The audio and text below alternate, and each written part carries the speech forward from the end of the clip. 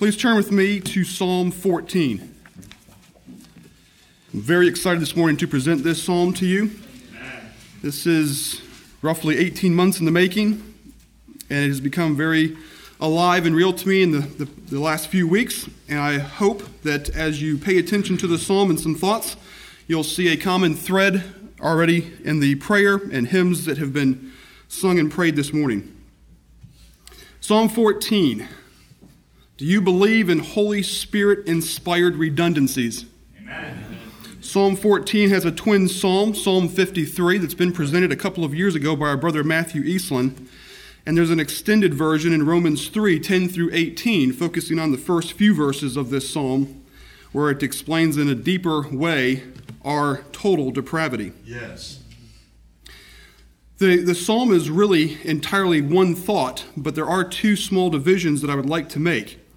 Verses 1 through 3 are total depravity and our state before God before He changed us.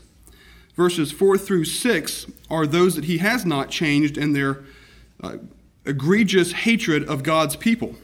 And then verse 7, God will take care of His people no matter those that are against them. Yes. Follow along as I read to you Psalm 14. The fool hath said in his heart, there is no God. They are corrupt. They have done abominable works. There is none that doeth good. The Lord looked down from heaven upon the children of men to see if there were any that did understand and seek God. They are all gone aside.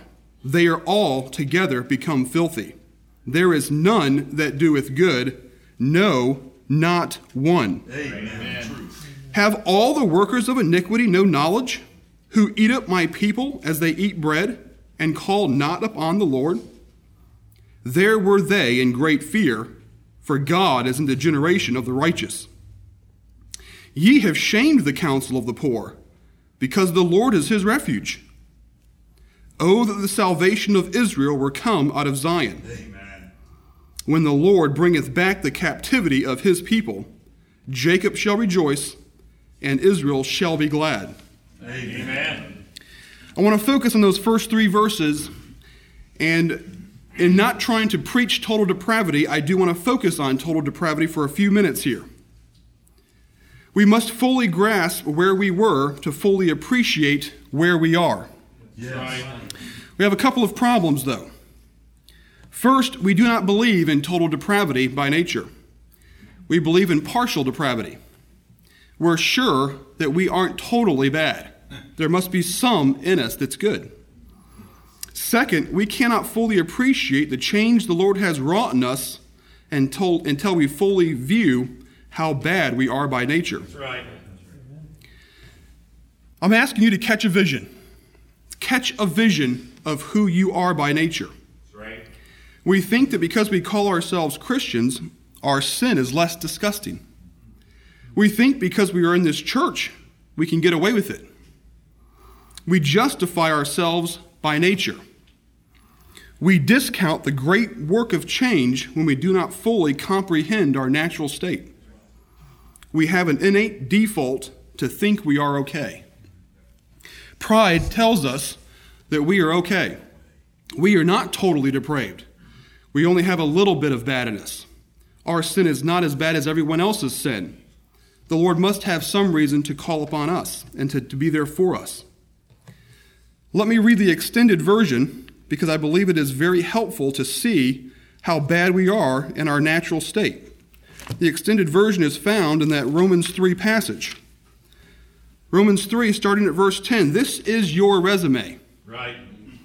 As it is written, there is none righteous, no, not one. There is none that understandeth, there is none that seeketh after God. Truth. They are all gone out of the way, they are together become unprofitable. Right. There is none that doeth good, no, not one. Amen. Their throat is an open sepulchre, with their tongues they have used deceit, the poison of asps is under their lips, whose mouth is full of cursing and bitterness. Their feet are swift to shed blood. Destruction and misery are in their ways, and the way of peace have they not known. There is no fear of God before their eyes. Amen. That is your resume. That is my resume until the Lord changes us. That's right. Notice in this passage, we get the no, not one twice. No, not one. It needs to clarify. The Holy Spirit has clarified for us. In case you think you're the one, you're not. There is not one. That's right. Amen.